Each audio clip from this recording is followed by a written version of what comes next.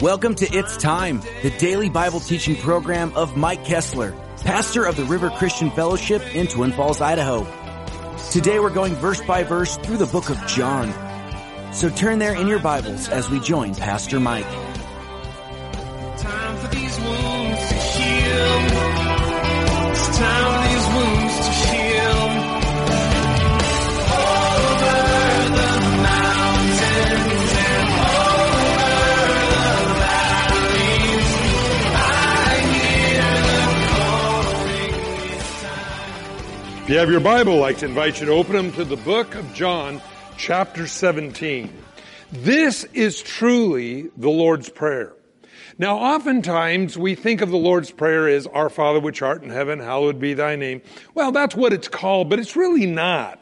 That's really the disciples' prayer. They came to Jesus and they said, Jesus, teach us to pray. Well, Jesus said, when you pray, pray like this, Our Father which art in heaven. So really it's the disciples' prayer. John 17, though, is Jesus praying to his Father in heaven. Last week we began this chapter, and the first 5 verses, 1 through 5, is Jesus praying for himself. Now, I don't think it's wrong to pray for ourselves. I think it's really necessary sometimes that when we pray, we identify with who we are with our relationship with God.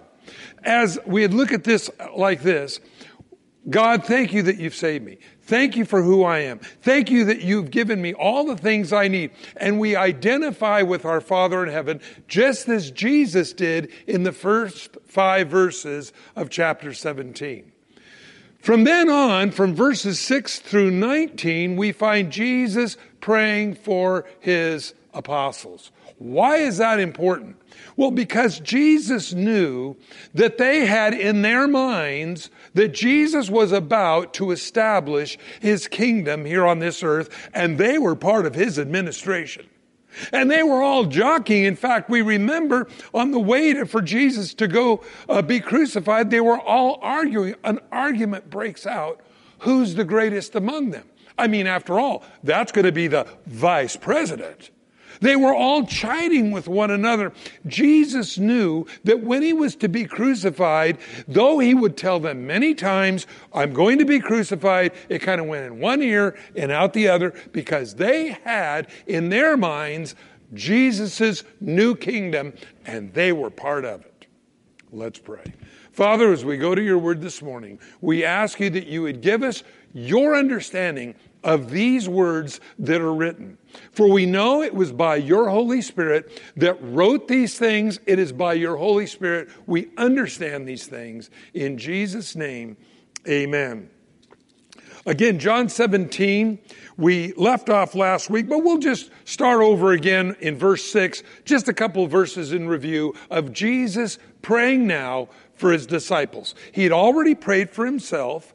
Now he's praying for his disciples. And by the way, friends, that fits the biblical protocol. Remember they came to Jesus, what's the greatest commandment? Jesus said, love God with your whole heart, mind, soul, and spirit. And he says the second is likened to it, love your neighbor as yourself. So remember, if your personal relationship with God is not right or it's askew, everything else we do will be off. In other words, if my relationship with God is not right, my desires, my focal point of my life will be skewed. And so this is why I believe, again, the first 5 verses are so important, is that it first aligned Jesus with the will of his Father, who he was, and now he prays for his disciples. He said, I have manifested your name to the men you have given me. By the way, that's always a good thing, to manifest or to reveal who God is. Jesus is saying this about those closest, dearest friends of his. And then he goes on and he says, they were yours, you gave them to me, and they have kept your word. Last week we talked about how I love how Jesus sees us rather than the way we are sometimes. Because remember, just a little bit before, we talked about last week how Jesus sent them into the town in front of them to go get a motel room. They came back and said, nobody will give us a motel room.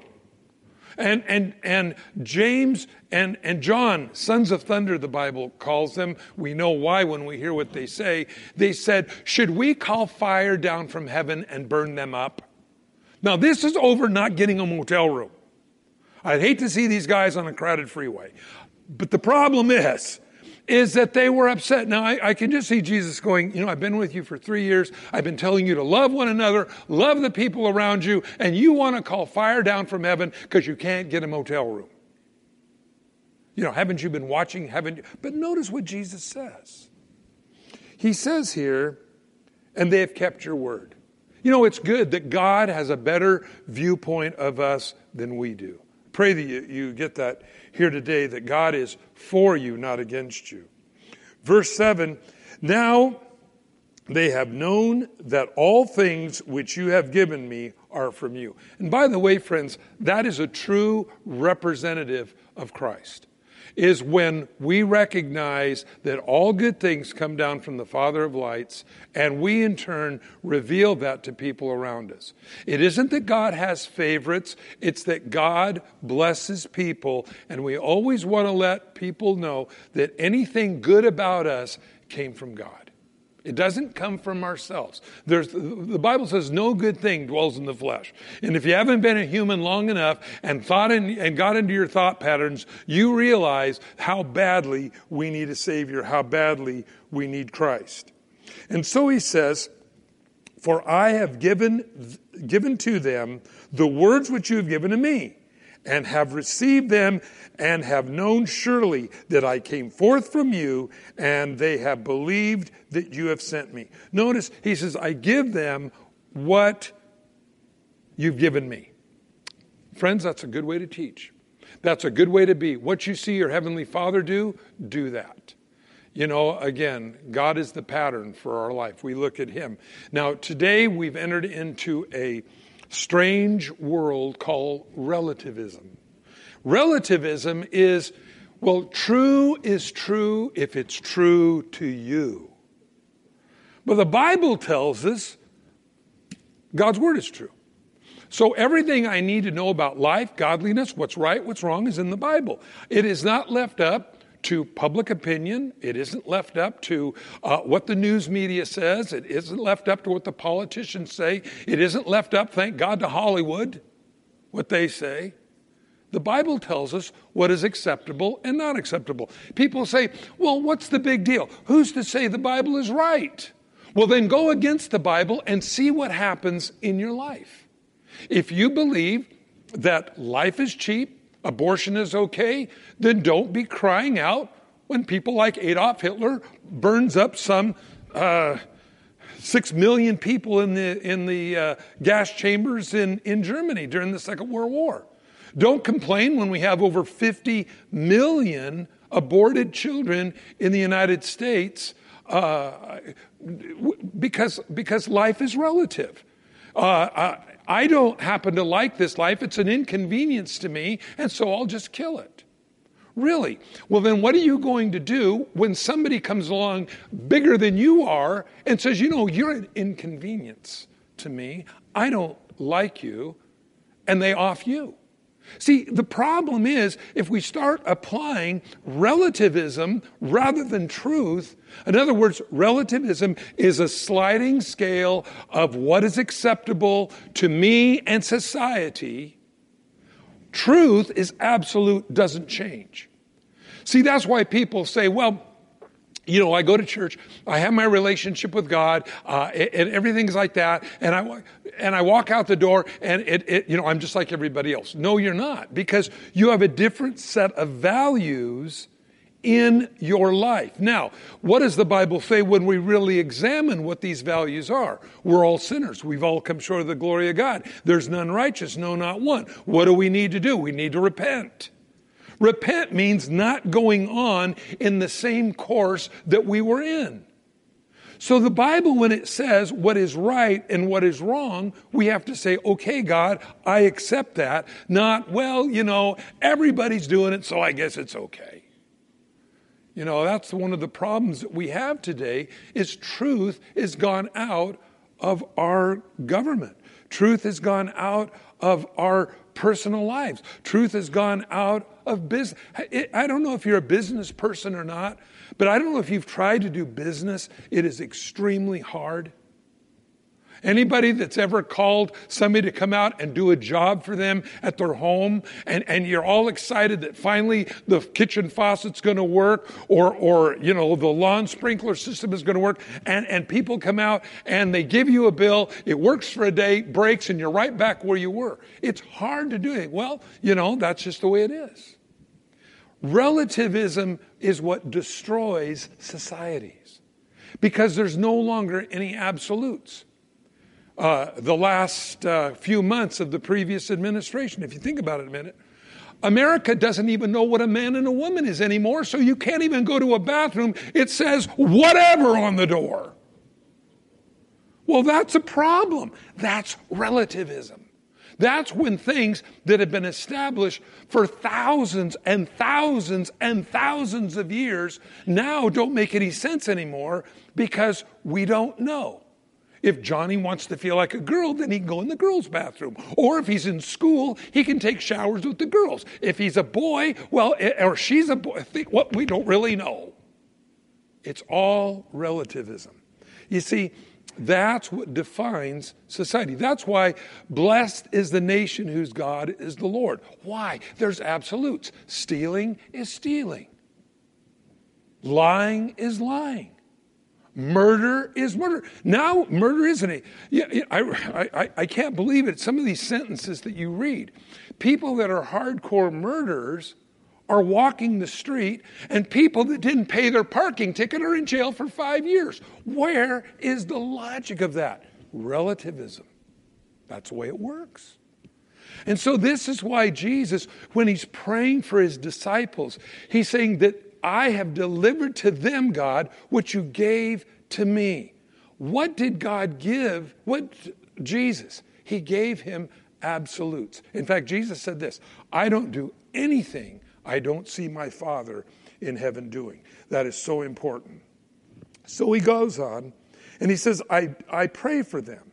I do not pray for the world, but those whom you have given me, for they are yours. He says, I don't pray for the world. Now, this is weird because this kind of goes in our brains when we think about Jesus in the way that he prays. And we think he says, I don't pray for the world. Why was that? Because Jesus is talking about the oneness that the disciples have with each other and with him. And as we get on towards the last part of the chapter, when Jesus prays for all of us, the oneness that we're going to have. But you can't have oneness with the world. That's the problem. Now we remember in John Lennon's song, Imagine, sharing all the world and the world will be as one. Remember that line? That is in direct confrontation with what Jesus Christ spoke.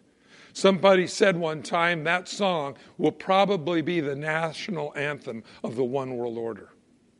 And when I hear that song on the radio sometimes, or when I saw it oftentimes played right before Auld Lang Syne on New Year's Eve, that song sends cold chills up my back because I know what it's saying. It's the one world order. No heaven above us. In other words, God doesn't exist. No hell below us. Hell doesn't exist.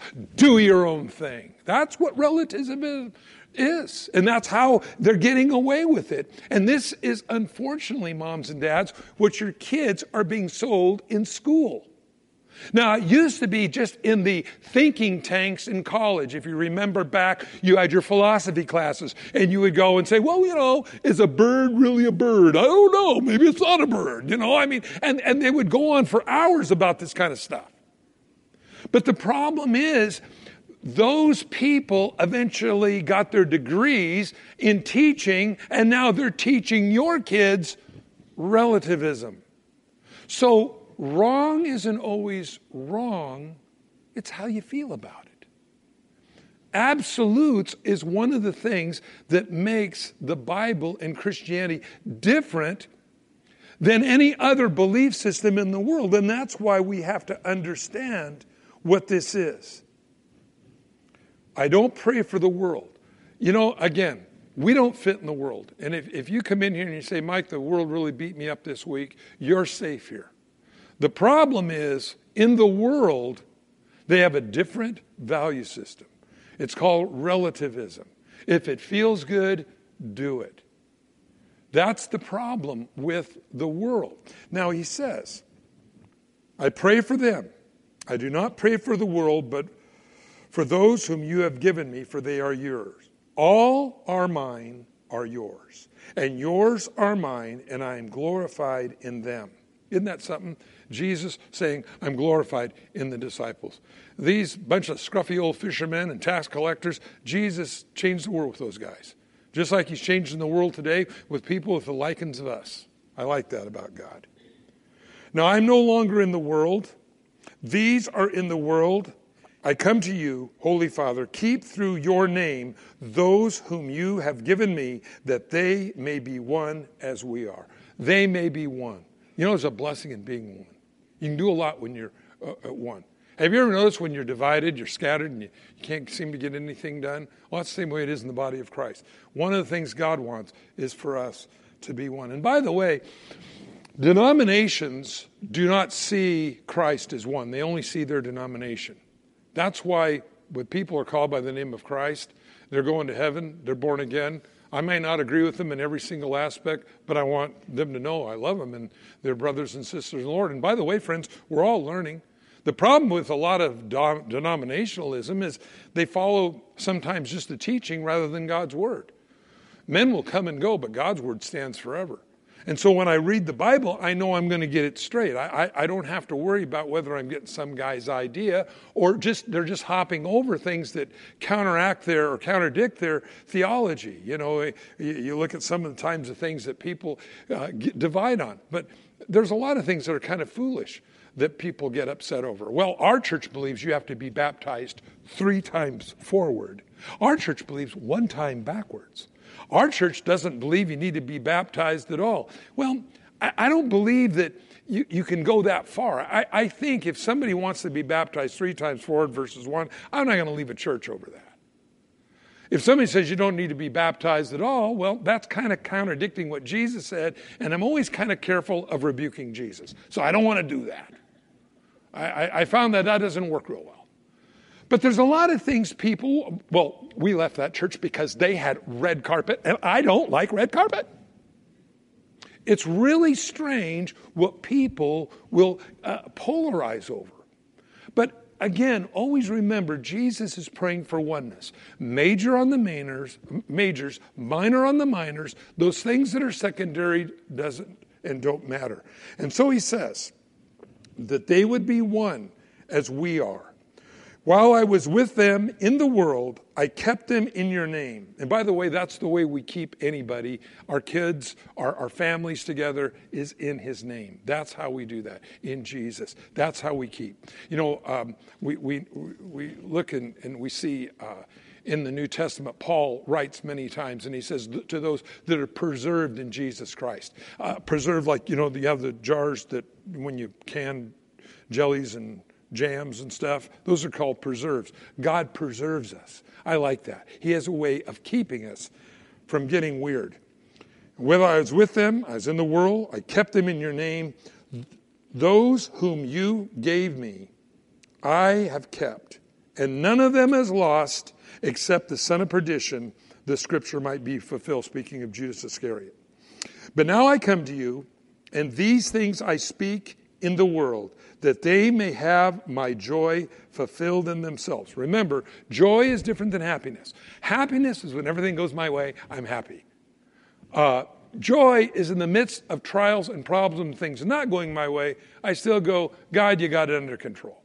Big difference. I need joy. Happiness is fleeting. And I've sometimes in my life confused the two. But I want to be careful because I realize that I want to have a peace of heart in the midst of problems. And sometimes in my life, when I have held on to happiness rather than joy, as long as the lights are green, I'm happy. When the lights turn red, I'm not happy. But joy keeps us happy when the lights are red in our life sometimes. And so we always want to remember that. But now I come to you, And these things I speak in the world, that they may have my joy filled in themselves. I have given them your word, and the world has hated them because they are not of the world, just as I am not of the world. Now I pray that you don't take them out of the world, but that you would keep them from the evil one. I've heard it compared to Jesus is saying, God put them in the boat. They're in a world but you keep them in the boat, you keep them safe. And our prayer is that, God, you keep the water out of the boat too, so we don't get kind of messed up by them. So he says, I don't pray you take them out of the world, but you protect them in the world. That's why we're still here. We're light, salt, that's what we're saved for. That's why we don't instantly go to heaven when we accept Christ as our Savior, because we're here to be salt and light. They are not of the world, just like I'm not of the world. I like that. That's why if the world doesn't like you, we do. See, the world is weird. Again, world is on that sliding scale of relativism. And what might not be right today might be wrong tomorrow. In fact, the Bible says relativism becomes so bad in the last days, and I believe that's where we're living, that evil will be called good and good will be called evil. That's the sliding scale of relativism. Thank you for joining us on It's Time, as Pastor Mike teaches verse by verse through the Bible. If you've missed a program or would like to catch up, you can do so by getting it from the It's Time podcast in the iTunes store, or by downloading it from the It's Time website at theriverchristianfellowship.com/It's Time. On behalf of Pastor Mike and the rest of us here at the River Christian Fellowship, thank you for listening, and tune in next time for It's Time.